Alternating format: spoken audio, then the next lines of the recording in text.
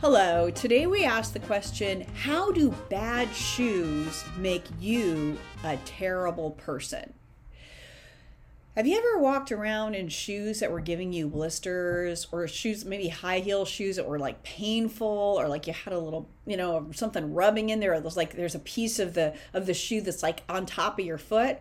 What happens if you have that pain all day long? Okay.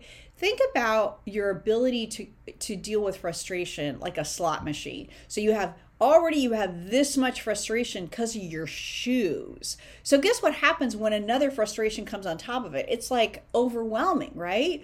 So having bad shoes, having shoes that hurt your feet, set you at a level of crankiness that just increases throughout the day, and you're much more likely to be irritable and frustrated and, let's just face it, not feeling very good.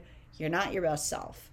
So I want you to think about, what can you do to make sure that you have comfy shoes, or the comfiest that you can afford, so that you can be a better person throughout your day.